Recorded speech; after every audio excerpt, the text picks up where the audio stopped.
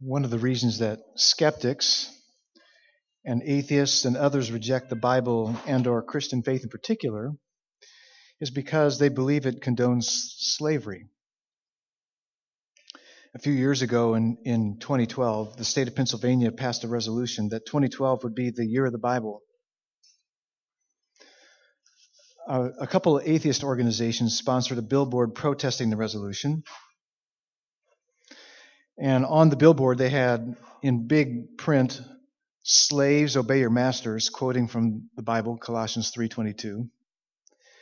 And they had a picture of an African slave with a really nasty, cruel-looking harness around his neck. And it said, "Brought to you, this lesson brought to you by the year of the Bible, by the House of Representatives." So is the Bible guilty as charged? Does it support and condone slavery? It's true that the Bible assumes that slavery exists, as it talks about what is appropriate or what was appropriate and just behavior for slaves and masters in the day that was written. But the slavery of biblical times was not race-based and was not a function of kidnapping people from other countries and bringing them into your own setting that we think of due to our own history, our own horrible, shameful history in pre-Civil War America and Europe. It was a huge blind spot of ours and for Christians as well, many Christians. John Newton in the 1700s had worked on slave ships, and he actually captained a slave ship for a while until he got handed over to some slaves himself in Africa. And God used that, among other things, to bring him to himself. And when he was converted, after he was converted and came to Christ, he wrote the song "Amazing Grace," as God had delivered him from the slave trade, from being a part of the slave trade. How did people become slaves in biblical times, in the Roman Empire? How did that happen? Well, there are many ways that took place. Some started as prisoners of war. Others sold themselves into slavery for economic security and to become Roman citizens. Some became slaves to pay off debt. Some were born as slaves. At least 30% of the population of the Roman Empire were slaves, which amounted to about 50 to 60 million people. They worked all kinds of jobs, such as household managers, cooks, teachers, craftsmen. They worked everywhere, in private households, in mines and factories, for city government, and on farms. They worked on engineering projects such as roads, aqueducts, and buildings. As a result, they merged easily into the population. In fact, slaves looked so similar to Roman citizens that the Senate once considered a plan to make them wear special clothing so that they could be identified at a glance. But the Senate voted it down because they feared that if slaves saw how many of them were working in Rome, they might be tempted to join forces and rebel. Even though the lives of many slaves in the Roman Empire were relatively good in that they had jobs, they had food, they had housing, many of them were treated harshly by their masters. Some were branded, whipped, or cruelly treated. Owners could kill them and not be punished. Now, for the Jews, for Israel, they had indentured servants, people who were economically hard-pressed, who were in debt, would go to work as an indentured servant or as a slave for their Hebrew masters. And they had many laws protecting slaves' rights. They could only keep them for 6 years. They were supposed to free them in the 7th year if they didn't free them before that. And they were punished if they murdered their slaves, so that was good. And they had many protective rights. But slaves in the Roman Empire could be freed. Roman owners freed their slaves and in considerable numbers, actually, so many of them got set free. And while others allowed them to buy their own freedom. So what difference did the gospel make as it began penetrating the Roman Empire? What difference did the gospel make for slaves? Well, The Apostle Paul wrote this in Galatians 3:28. He said, "There is neither Jew nor Greek, there is neither slave nor free, there is no male or female, for you are all one in Christ Jesus."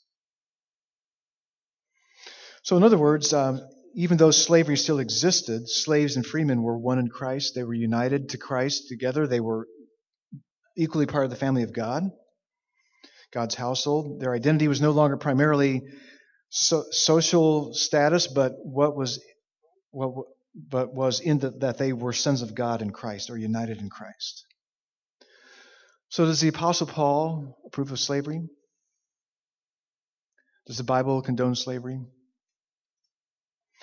Well, nowhere does the Bible say that slavery is a good or acceptable thing. And it certainly didn't start out as God's plan. So it was a function of sin coming into the world, for sure. Paul said explicitly earlier in his letter to Timothy, in 1 Timothy chapter 1, verse 10, that enslavers, those who take people captive and sell them into slavery, God's law condemned that. But Paul deals with slavery as something that is part of living in a fallen world. He addressed slavery as a widespread norm of his times. It's a really good thing that slavery in various forms has been outlawed, though it still exists in human trafficking. We even talked about that a little bit this morning. There's actually at least 27 million people in the world are being trafficked as some sort of slavery. So it's still in the world, even though many countries have outlawed it officially. When the gospel worked its way into the hearts of people like William Wilberforce and John Newton, they devoted their lives to ending slavery. And when Christ's kingdom has come in full, there will be no more slavery. So it's not God's design for mankind. He will get rid of it once and for all.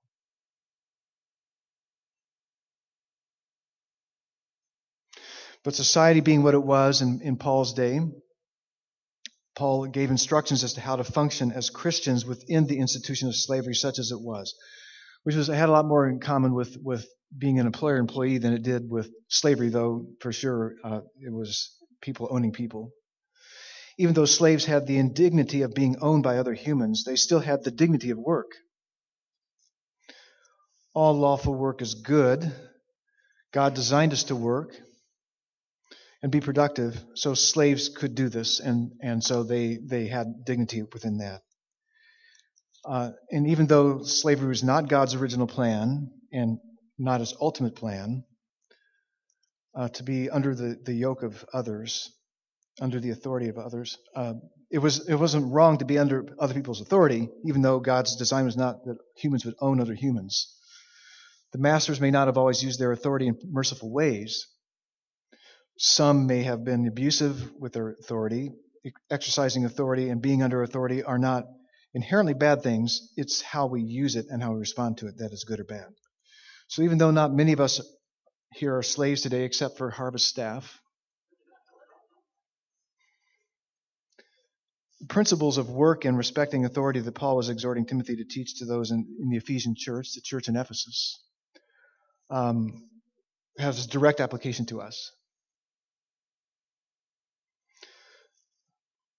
Some people reject that we can apply this to ourselves because we're not slaves, but it's more directly applicable to us than just the fact that they were slaves.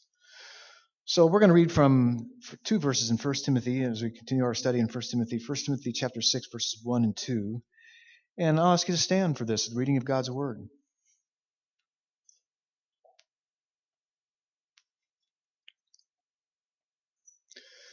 Let all who are under a yoke as bondservants or slaves regard their own masters as worthy of all honor, so that the name of God and the teaching may not be reviled. Those who have believing masters must not be disrespectful on the ground that they are brothers. Rather, they must serve all the better, since those who benefit by their good service are believers and beloved. Teach and urge these things. Father, we ask your help to understand and apply these verses to our lives today. We ask for your Spirit to guard and guide all that's taught and all that's received, and may it be glorifying to you, and may it help us to understand better how to serve your cause. We ask this in Jesus' name. Amen. You may be seated. So in verse 1, it says, "Let all who are under a yoke as bondservants or slaves regard their own masters as worthy of all honor." So to be a bondservant or to be a slave is to be under a yoke, to be under someone else's authority. You are not free to choose to do your own thing. You're to do what your master tells you to do, to carry out the tasks that they've assigned. Paul says, "Let all who are slaves regard their masters worthy of all honor." For slaves to honor their masters meant that they were to carry out their duties with excellence and complete obedience. Paul doesn't make any exceptions to that. The reason that Paul gives that slaves are to regard their masters as worthy of all honor is so that God's name and Christian teaching not be reviled, not be criticized. So slaves are not to respect their masters because slavery is a good thing in and of itself, or because Paul approves of slavery, but rather it's because there's a higher agenda than personal freedom. And that is the reputation of God and the gospel. Peter, the apostle, gives a similar instruction in 1 Peter chapter 2, verses 18 through 20. In 1 Peter chapter 2, verses 18 through 20, Peter writes this: "Servants, be subject to your masters with all respect, not only to the good and gentle, but also to the unjust. For this is a gracious thing, when mindful of God, one endures sorrows while suffering unjustly. For what credit is it if, when you sin and are beaten for it, you endure? But if when you do good and suffer for it, you endure, this is a gracious thing in the sight of God. For to this you have been called, because Christ also suffered for you, leaving you an example, so that you might follow in his steps." So Peter's reasoning for submitting even to unjust masters is similar to Paul's. When you do good and suffer for it, you are following Christ's example.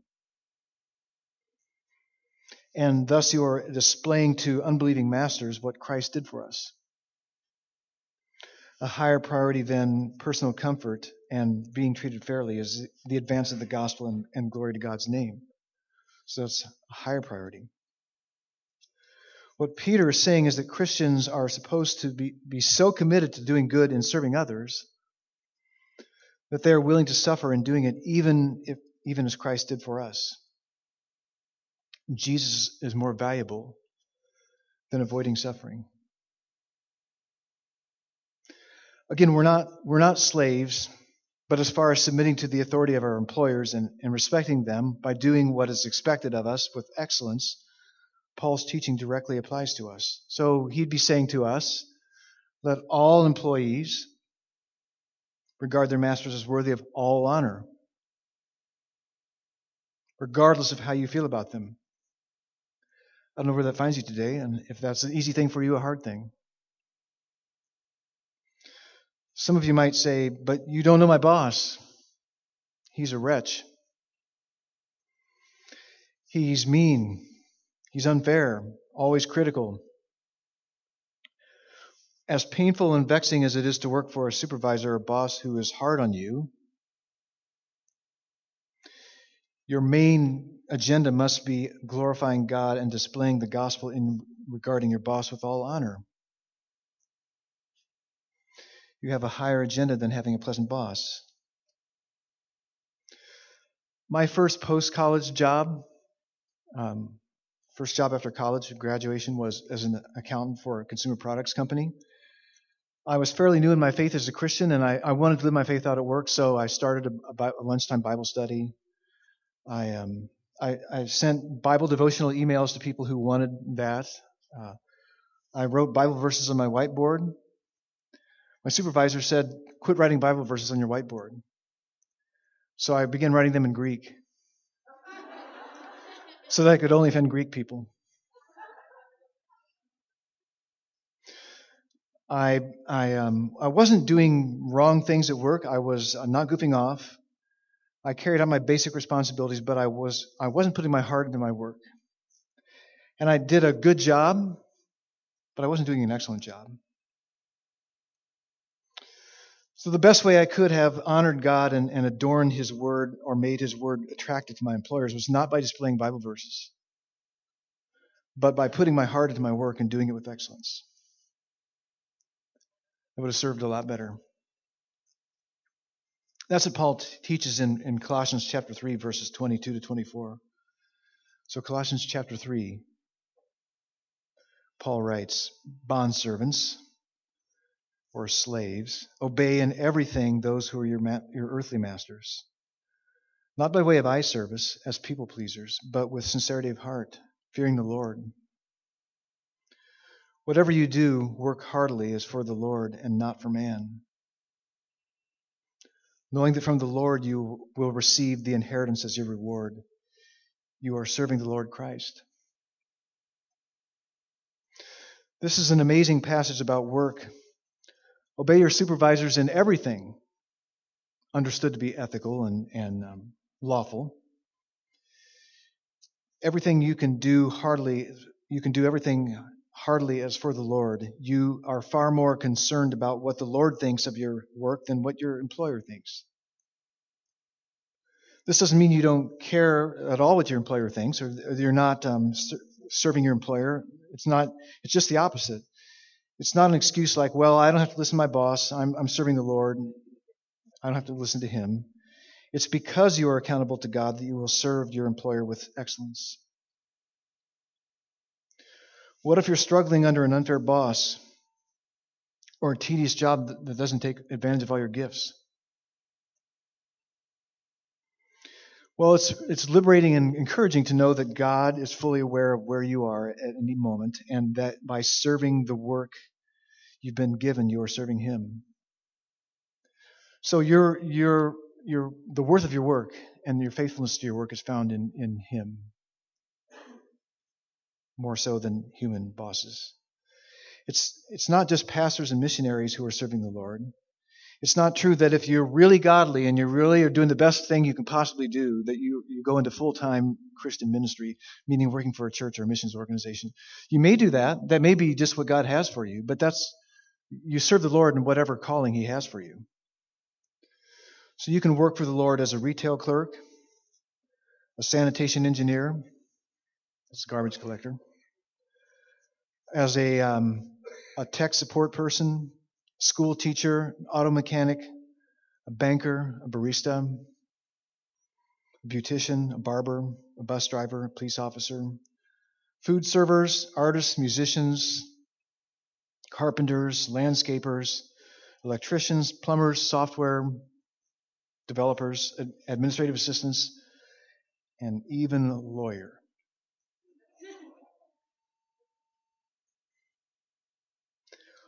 All human work, Tim Keller writes this in his excellent book, Every Good Endeavor. All human work, especially excellent work, done by all people, is a channel of God's love for His world.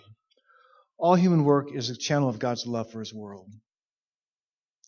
So the biblical conception of work as a vehicle for God's loving provision for the world that's the biblical conception of work. A vehicle for God's loving provision for the world. The best way to serve Christ and His Word in your work and to show your employer God's glory and goodness is to do your work with excellence and put your heart into it. And as you see your work as God's way of loving and doing good for others, you're going to want to do that all the more.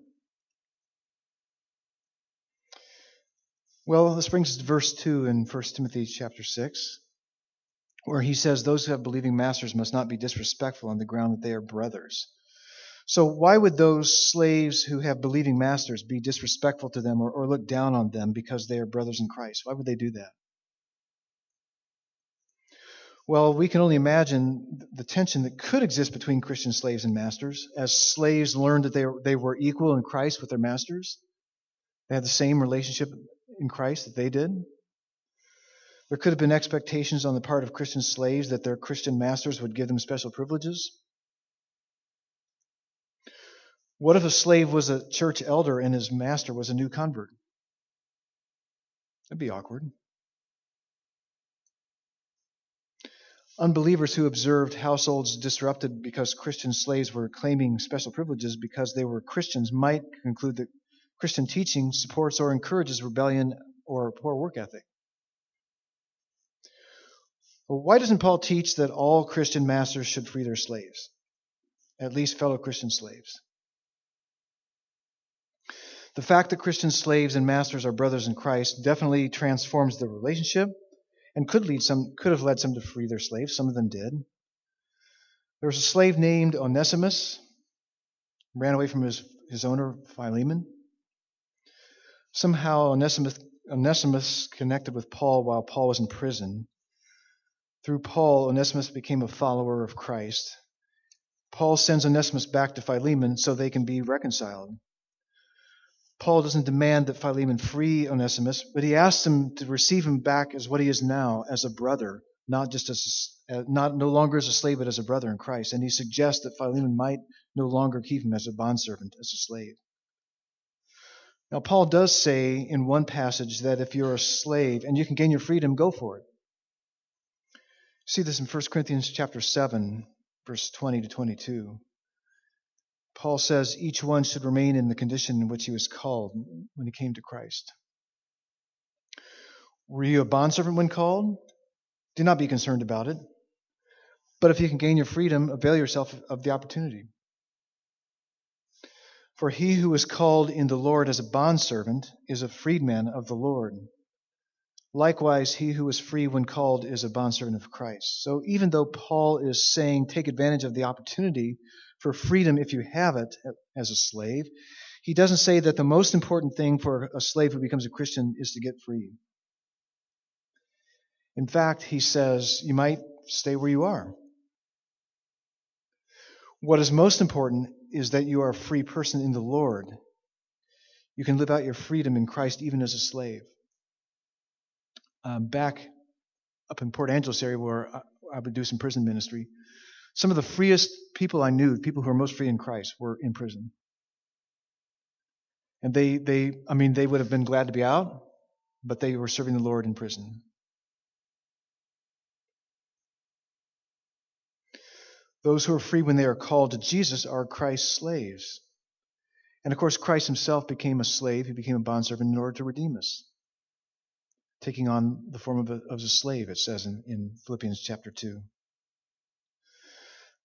Some of us, when we become Christians, think that we need to change our circumstances. We might think, I need to get out of this job. I need to be at a better place where it's easier to be a Christian, or where I'm doing something more valuable to people, makes more of a difference in people's lives. We may think that, and maybe we should. But it might be that God wants you to stay right where you're at and serve the Lord just where you are, even if it's a tough circumstance. Paul is more concerned about gospel faithfulness on the part of Christian masters and slaves than he is about trying to start a revolution to bring down the social institution of slavery as it was then. As the gospel progresses, lives are transformed and slavery becomes more and more unthinkable. And it's been happening, but as we already said, there's still lots of slavery in the world. So as Christians, we have the opportunity to live free, regardless of our circumstances, and to be helping those who are still entrapped in human trafficking get out of it. Paul is saying the fact that slaves and masters are brothers in Christ could cause some slaves to feel they don't owe humble service and diligent service to their masters. The slave could justify it by saying, we're equal in Christ. Christ is my real master, not this joker. Besides, he has to forgive me if I don't do everything he says, and he has to be nice and gentle to me. But what does Paul say? He says, don't treat your master with less respect because he is a brother in Christ. Instead, serve him all the better since he's your beloved believer in Christ. So might we be tempted to not put forth excellent and diligent efforts if we work for a Christian employer. We might be tempted to do that. We might think, he has to be nice to me because we're Christians. I shouldn't have to work hard for him, and he mustn't make demands of me or require of me to work hard all the time. Besides, Jesus said his load is easy and his burden is light. So if our work follows Jesus' ways, our work should be easy and light, right?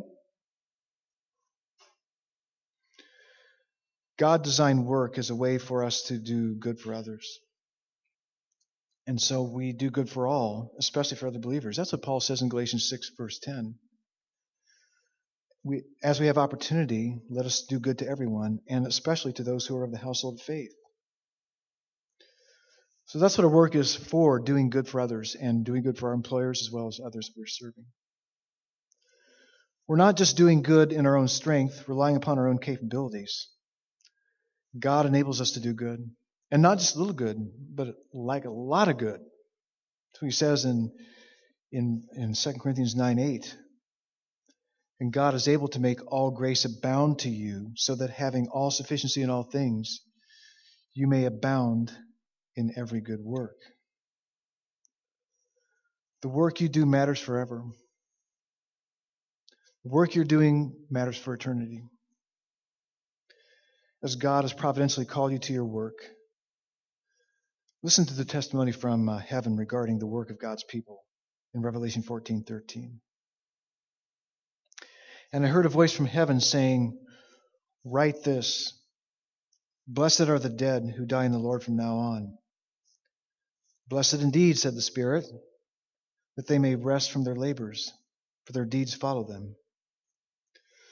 The deeds that will follow us to heaven are not just what we might think of as our charitable deeds, religious deeds per se, but what we do in our work, in our callings.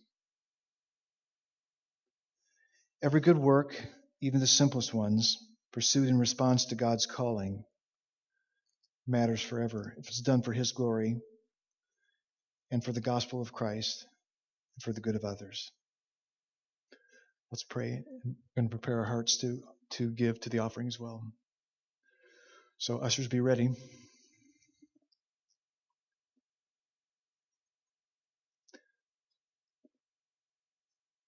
Father, you've done a good work in creation, in creating us to be workers, to have the fulfillment and the fruitfulness and significance and dignity of doing work that you've created for us to do. You saved us in order that we could live in the good works that you've already prepared for us to do.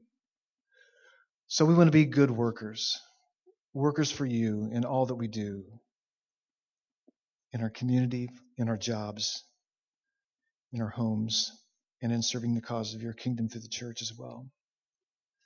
We thank you, Father, for the gift of work. We grieve over the ongoing slavery that still exists in the world. And we do ask that more and more gospel freedom would penetrate hearts and set people free from slavery.